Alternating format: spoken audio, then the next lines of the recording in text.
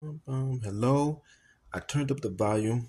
I hope that helps on the videos. I always turn the volume on my audio.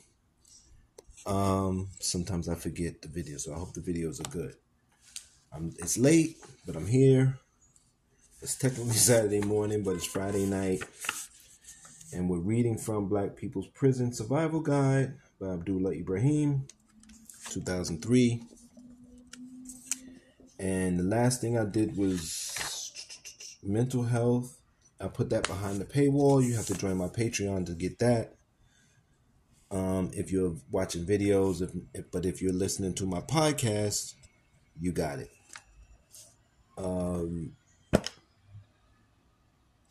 So now we're going to deal with family because this is important. What happens to family when people are in prison? Family. The importance of the family bond cannot be overemphasized. The connections between us and our families need to be strengthened. No matter what the given set of circumstances, family is what we are linked to, not only in name, but spiritually as well.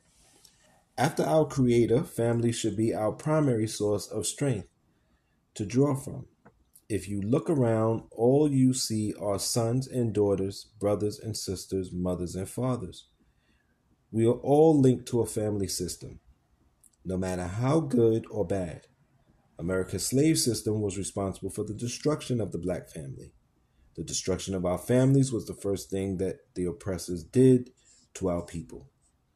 They sold off from one another. They sold us off from one another. The same thing is done by the American penal system in this day and age.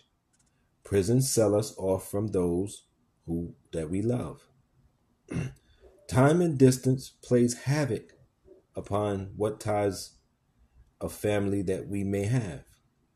The reason why most prisons are located in rural areas is not only to provide jobs to impoverished people, but because they isolate, in most cases totally, inner city blacks locked up in them from their loved ones. When a person is isolated, they are easier to control.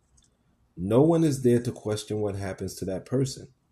This allows the racist white authorities to basically have their way.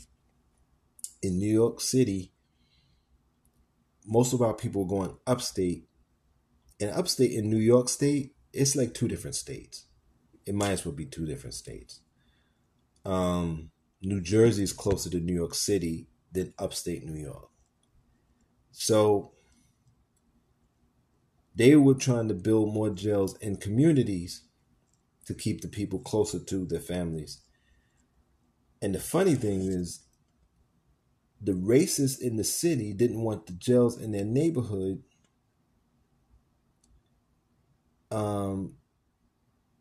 so they couldn't do it, even though the prisons upstate are racist. So you had racist people, well, I guess they both races working together because they didn't want it to leave, but the ones down here didn't want it to come into the neighborhood.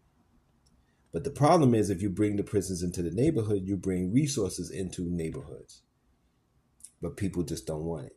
I think there's one that was built near Pickett Avenue, but I don't know if any others were actually built. Let's go back to the reading. The state of Ohio is notorious for its program for the destruction of black family ties. Practically all of Ohio's prisons are located in rural areas.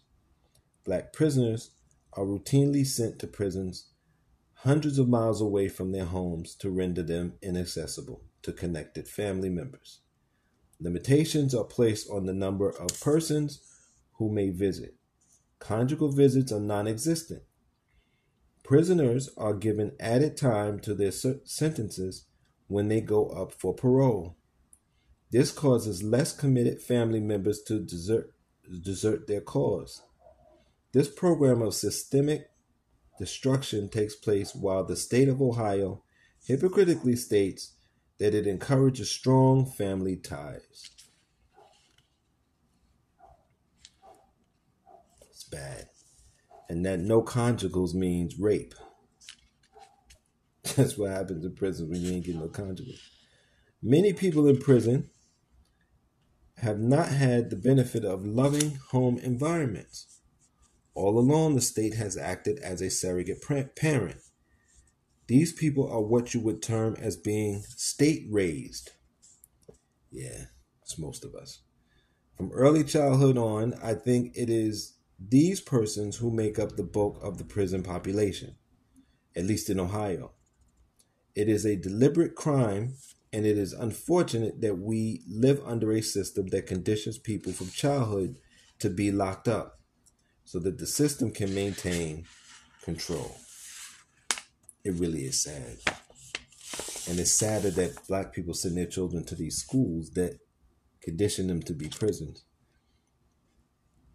It's the schools in New York City, especially the high schools, they're basically mini prisons. Anyway, back to the reading. If you have a family or anyone on the outside to support you in any way, then consider yourself very fortunate. Do all that you can to maintain and build upon those relationships. Communication is the key.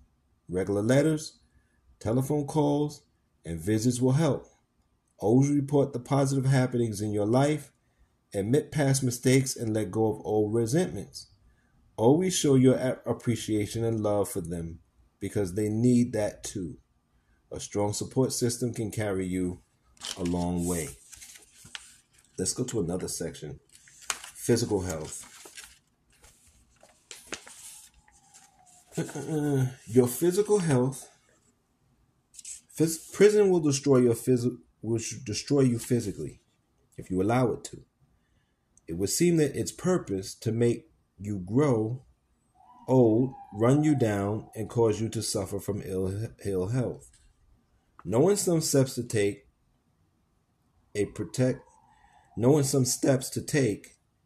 it should be. It says protect your physical being. It should be can protect your physical being. Will help you get through prison. Oh, knowing some steps to take, and it should be and protect your physical being will help you get through prison. Okay, it just says A. Prison is a dirty place. Most prisons are old. Some date as far back as the Civil War period. The drab conditions of buildings and overcrowding make prison a fertile environment for pests, rodents, and disease transmitted by human contact. Physical cleanliness is essential. Always be clean and groomed. This is the first step in keeping yourself healthy while in prison. Personal cleanliness enhances self-esteem, plus it makes a positive statement to others about you.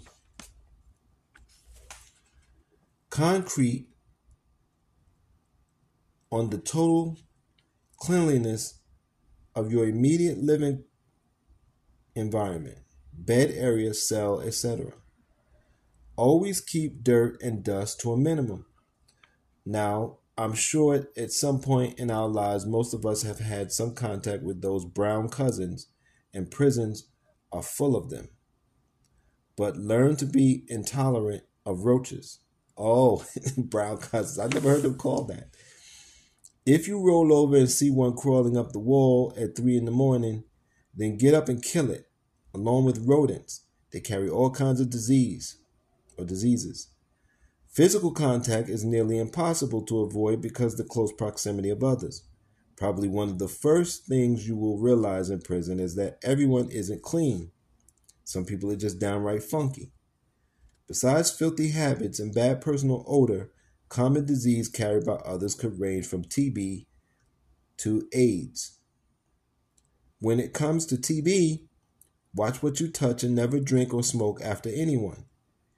If you are in a cell with someone else, then keep a window cracked at all times to maintain an airflow. Avoid constant coughers. Abstain from the use of cigarettes, coffee, and all drugs. Those things are bad for us health-wise. Besides that, you don't want anything that is habit-forming, something that you just gotta have. The first thing each morning. The use of habitual things robs us of our independence. We need to develop independent thinking for when we get out. Habits stifle growth toward independence. Food is life. Most food in prison isn't food at all, but what I call filler. It has no real life substance in it, and it is used to fill our belly and fill your belly and keep you quiet and complacent. It comes canned and dehydrated, then usually gets boiled beyond taste or fried. The meat is usually ground up because of its inferior quality. Lots of potatoes and plenty of pork. Pork is the worst meat for human consumption because it's full of parasites. You'll find that because of the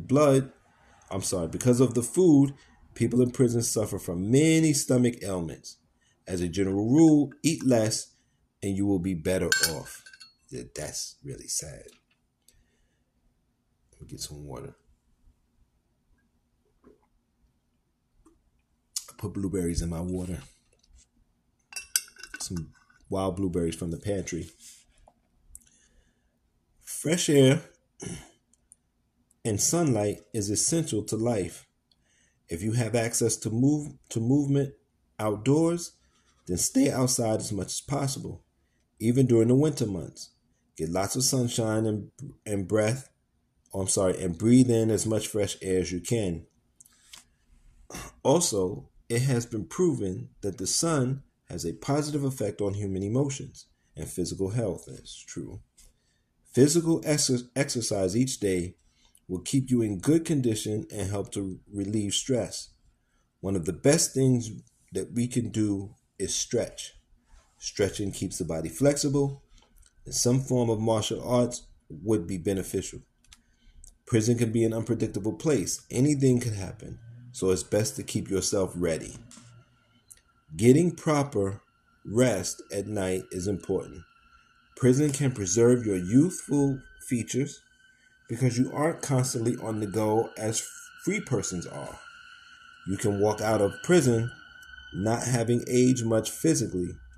Proper rest with regular exercise and a good diet will carry you through. Always get a good night's sleep. I can't imagine if you're in your cell with somebody that's always possible, but I guess it depends on the cellmate. I'll be back Sunday to read some more. I don't know what I'm going to read next week yet. I don't have the book yet. I might read from the book I got from the library about Black people in Puerto Rico. Black People's Prison Survival Guide by Abdullah Ibrahim, 2003. And support the podcast, support the videos, hit the links. You go to Patreon, you get a lot of videos on my Patreon page. You get classes and class notes. I just did a class on Black Confederate soldiers. Very proud of it. Not a class. 5 classes, on Black Confederate soldiers. 5 videos and 5 sets of class notes. So that's on my Patreon. You have to be a member. A 3rd tier member for that. Until next time. Oh, and I have a support group on my Patreon page. Very good.